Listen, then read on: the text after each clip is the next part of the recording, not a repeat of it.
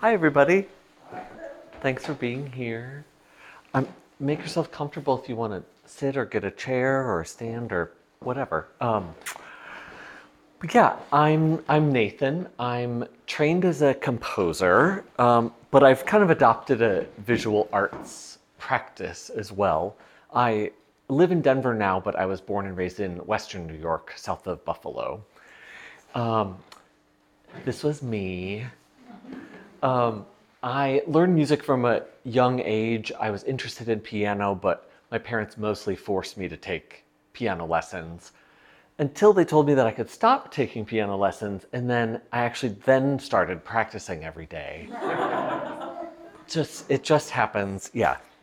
I was also kind of the black sheep of the family because, as you can see from my t-shirt, my family owns a Harley Davidson shop.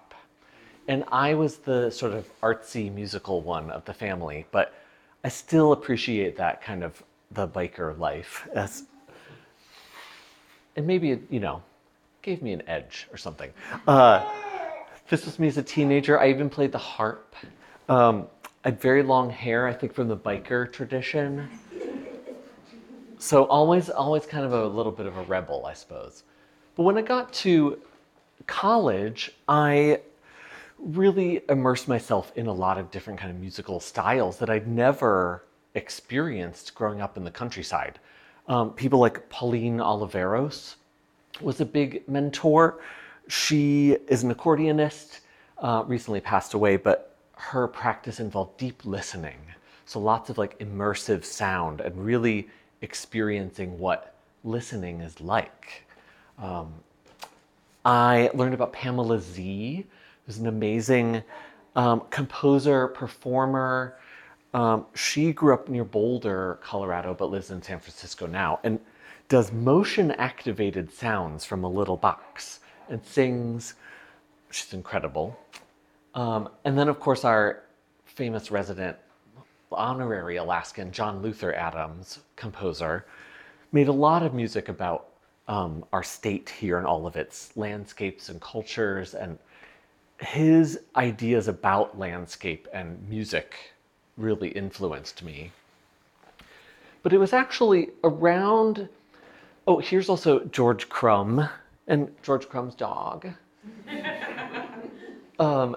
George Crumb sort of became famous for these music scores, which don't look like your traditional music scores, and I picked up a lot from him about that.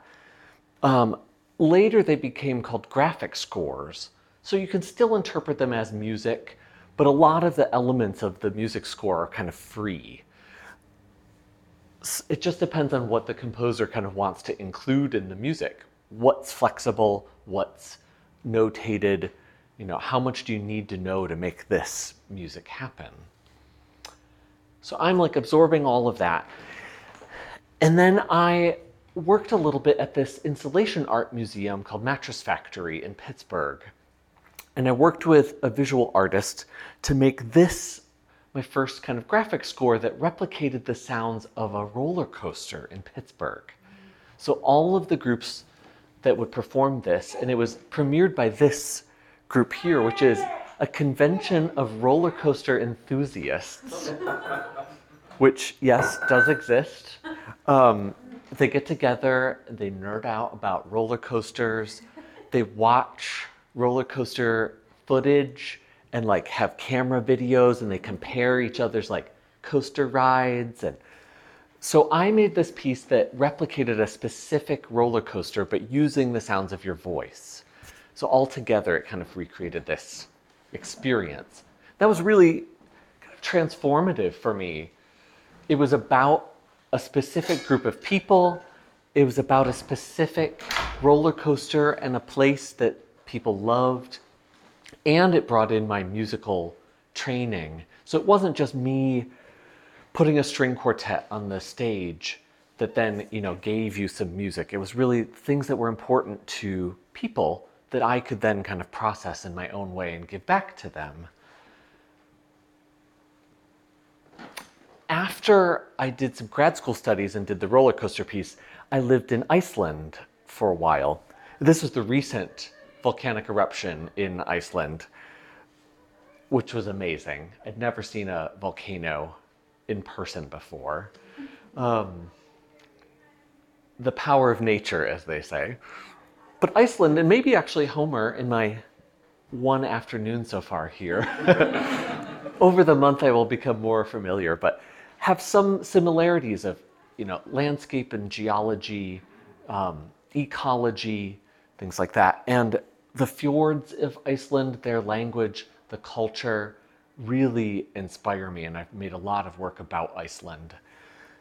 I think one of the things that really drives me is when I go there and when I make work, being an artist there and being a musician is like second nature. So in the States a lot, I'll say that I'm a composer or I'll say that I'm an artist, and people will immediately say, well, what's your day job? Or they'll say, like, what kind of music do you make? And then that's sort of the end of it. That's the end of the conversation. But in Iceland, they don't even bat an eye. Like, you say you're an artist and they say, oh my gosh, are you going to show any work anytime? Can I come and hear your work?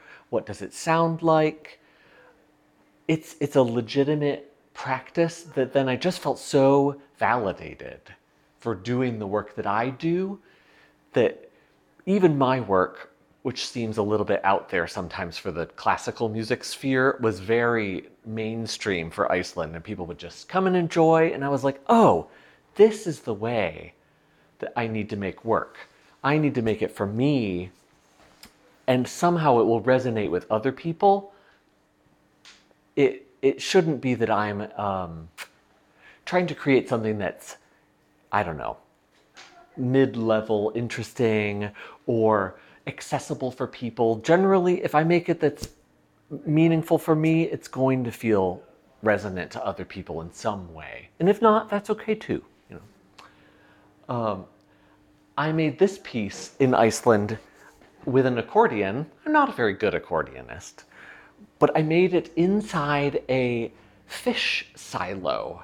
So it's an old, like a herring factory, and they emptied out the silo, and now it's just cavernous space inside. So I made a piece that used the reverberations inside of the silo.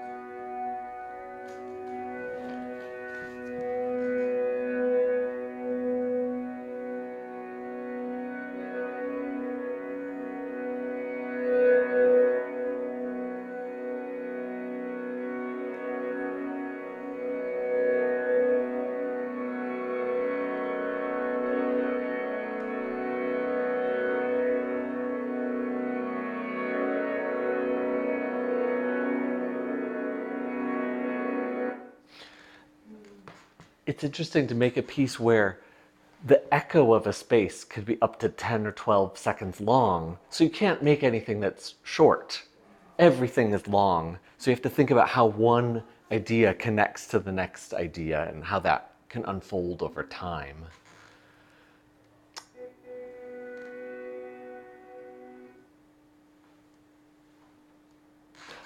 I also did some performances in Iceland. This is me sticking my head in a rock. But this is a special rock of East Iceland.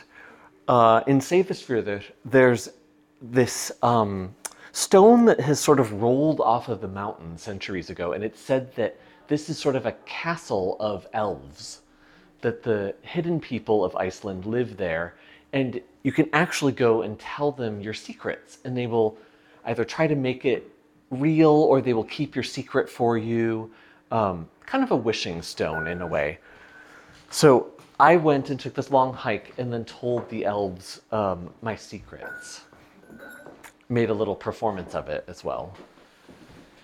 What is the space inside of there? Inside the rock? They're not very big. The one hole that I'm sticking my head in is only head big like a bowling ball. So the interesting thing though is it has features that the mountain doesn't have. So either over the centuries, the waves have actually crashed up against it and worn bits out of it, or it had some kind of aggregate at the bottom that has kind of eroded. So it feels a little mysterious as to why it's there in the middle of a cow field. Yeah. Or there's elves. Right, which is probably why it is a home for elves. Yeah. Were there other stones similar to it in that capital? Oh. No, this is like a singular rock. Yeah, it's sort of a monument in a way. What did the elves have to say? I can't tell you.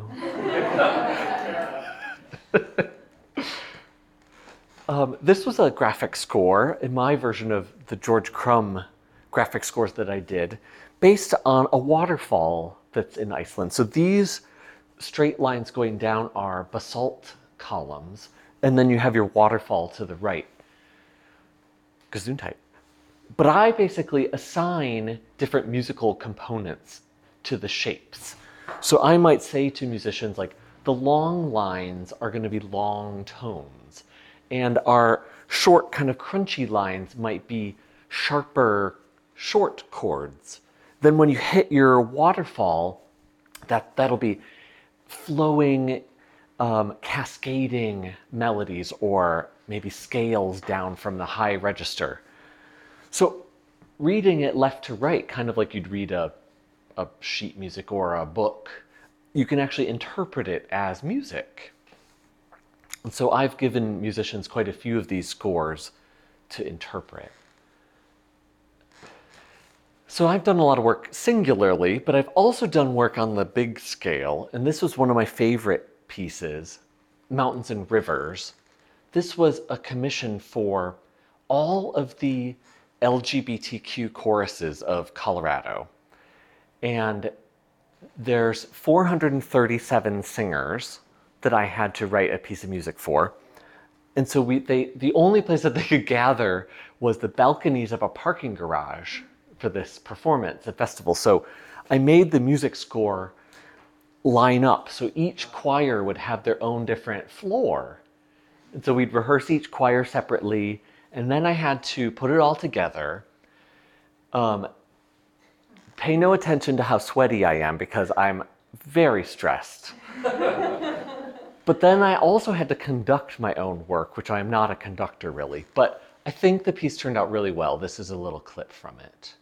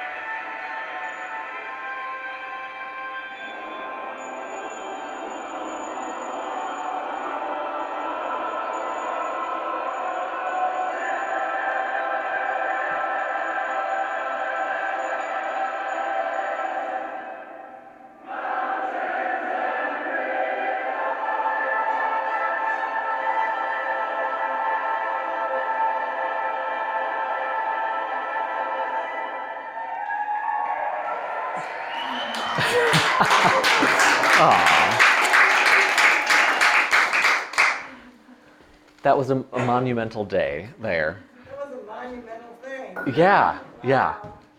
It was incredible to see all of those people gathered together to support each other in voice. That the Colorado, we wanted a piece about the majestic mountains and the sunsets and whatever, but it was really about all of those people together supporting each other, singing. It's more than the sum of the parts. And they also wanted like what the TV shows call choralography, like choralography. But I said, no. I can't do that, but I will give you streamers. So the streamers were a really nice touch. Yeah. I think my final like aspect of my work is a lot of explorations about my own identity as a gay man, as a queer person. I'm really interested in fetish and kink and subculture and how that weirdly ties in with being a classically trained composer and artist. So I've made a few works of exploring things like power and communication and trust using music. This was a piece called Tame Your Man.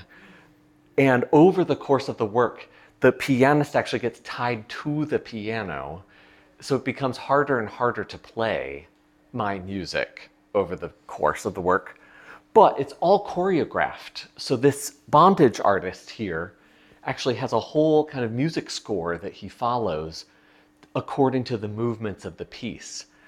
And it becomes actually very, it seems like it's going to be kind of violent or like hard to watch or tense in a way, but it actually ends up being kind of romantic and sensual and hopefully kind of transcendent in a way, like a spiritual experience in a way.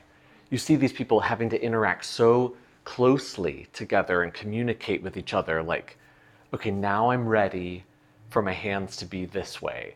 And now I'm ready for my hand to be behind my back. Can you do it safely and, with tenderness, basically? And this final image is a piece from Mattress Factory. Again, I did an installation there called You're Not the Boss of Me. And I tied up a harpsichord and rigged it so that it's actually suspended from the ceiling as if it were going to like fly away or something. But I wanted to kind of rationalize my understanding of classical music, which has so many rules and so much like of people telling you what you need to do. Like, this note needs to go here. You need to show up on time. You need to follow the orders of your composer.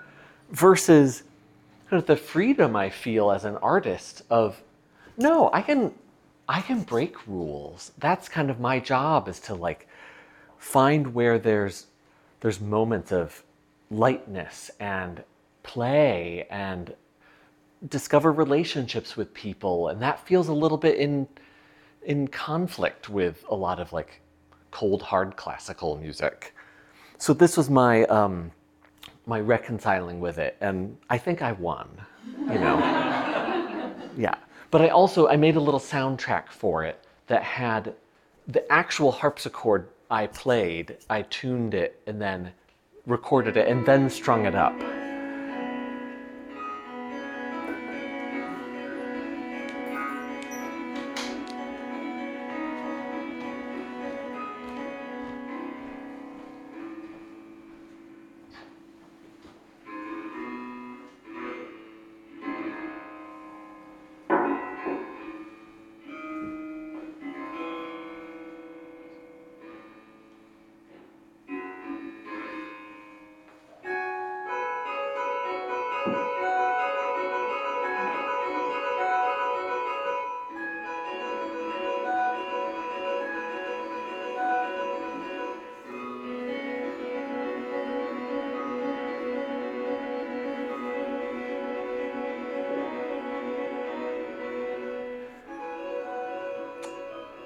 So I'm really curious as to what Homer is going to bring me these next couple weeks.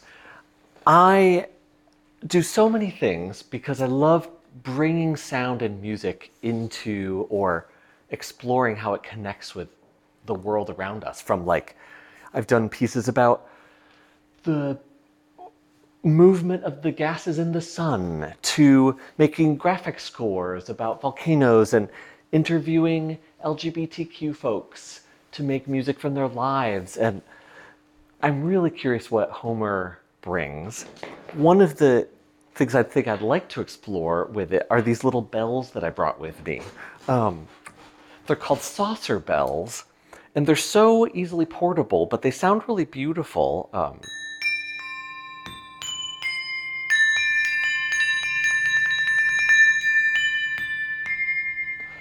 That perhaps I'll take them out into, remote places or play them, or maybe make a soundtrack, or maybe have other people play them. Maybe I can invite people in for some piano music or singing or drawing music, but I think I'm going to let the next couple weeks, guide me as to who I meet and, what sparks interest. Yeah. So what do you call those bells? They're called saucer bells. I call them poor man's crotales because they're like, a crotale in the orchestra is like $200 and this is like $25. So it lets me kind of travel with a nice little bell sound. And they come in a whole set for all 12 pitches. So it's a kind of interesting experiment of like, what could I take that's musical maybe out into nature and kind of collaborate in that way. Yeah. That's all I have for you, but I'm very open to questions if you have any. How did you find him, or how did you decide on this residency, or how did that come about? Oh, that's a good question. I think I found Bunnell actually through Call for Entry. It's a very junky website that is very hard for musicians to operate because they always want images. I'm like, no, but I make sounds. I need sound files. But I think I may have applied almost 5 times. I think. Correct me if I'm wrong, but We thought at least 3. At least By 3. the third round, we, within staff and within the selections committee, said, wow, this tenacity. Already resonating for us. yeah. Right? And I kept getting to like finalist level, where you're like always the bridesmaid or something. And What this time allowed us to do, because there was this backlog, of applicants, what we said was, let's just take the people who have really risen like this. So there was a handful of people, and we've been scheduling them. So that enabled like a little bit more densely scheduled residencies. So 3 people this month, for example. I mentioned that there is a screenwriter arriving tomorrow. But so it's really exciting to be trying to do. yeah, so I'm honored to be here, and I hope that maybe I'll be seeing you soon. Yeah. So I have a question. How are you bringing your music to the people? Because I think about that Fish Globe. I think like Stuart Dempster does a lot of stuff like that, but nobody's ever heard it. How do you actually get it out? You can do videos, but what are you doing for that? Yeah, it's an odd one when I have to strike a balance between like the quality of people who can experience something versus like the quantity. I sometimes am able to release things. I have a couple albums. I do have, a classical group that I'm the president of on the board, so we're able to like market a little bit more to larger audiences, but it tends to be a very site-specific crowd, and that then just grows over time of people who kind of keep tabs on me. Yeah, but You kind of have to go out to where you're going to do something like that. Yeah, and sometimes, like inside of a fish silo, it could only hold 10 people. So that's the audience that day. But I hope that they walk away with a meaningful experience out of it, more than maybe the Mountains and Rivers people could, attend. A lot of people can attend that, and they have a huge audience base for that because there's so many people involved and they all bring their families. So I'm wondering about that waterfall score also. Was that for an ensemble? Was that solo player, or do you have parts of different people, and how does that actually work? It's technically for an ensemble. Sometimes the graphic scores like this one come with like a little key, Right. and it'll give you help of like, this one could be for 3 performers. It's maybe about 8 minutes long, something like that. Some are much more open-ended, and some are more fixed. Did you work with George Crumb? I never did. I Yeah, I missed him by a year for my doctoral program. Yeah. But yeah, What about his dog? but his dog is great. Yeah. Yeah. So Nathan's contact information is posted with this statement press releases along Okay. this wall here. And I mean, he's very warmly encouraged people to reach out and engage with him for ideas around collaboration and performance and Yeah, or if you want to have coffee or go for a walk or yeah, whatever you'd like. Are you gonna be doing performances? Yes, in 2 Fridays from now, we have a live performance here that I'll be making some work for, and that will also be on the radio. that's right, that's part of Benel's Third Friday, Benel Arts by Year, with the collaboration with KBPI. Jeff Lockwood comes down here with production equipment and it's broadcast live, but also the seated audience can come in and attend that. So, And I think the installation itself, as it evolves, this month will have some kind of performance element. Are you gonna be Yeah. composing new works to do in here, Homer? Or Yes. You're not gonna be rehashing stuff you already done? No, it's new works for here. Yes. Yep. Well, maybe we'll have an end of the month gathering at some point too, as those things develop. Oh yeah, closing. Yeah. yes. And on April 8th, Nathan Hall, Jesse Egner, and Karen Frank, who arrives tomorrow, will all be on one of our semi-weekly conversations that will be available to watch later on YouTube and watch live if you wish on Facebook, where we talk about their processes, their objectives for the residency, and why residencies are so important. Thank you so much, Nathan. Thank you. Yeah.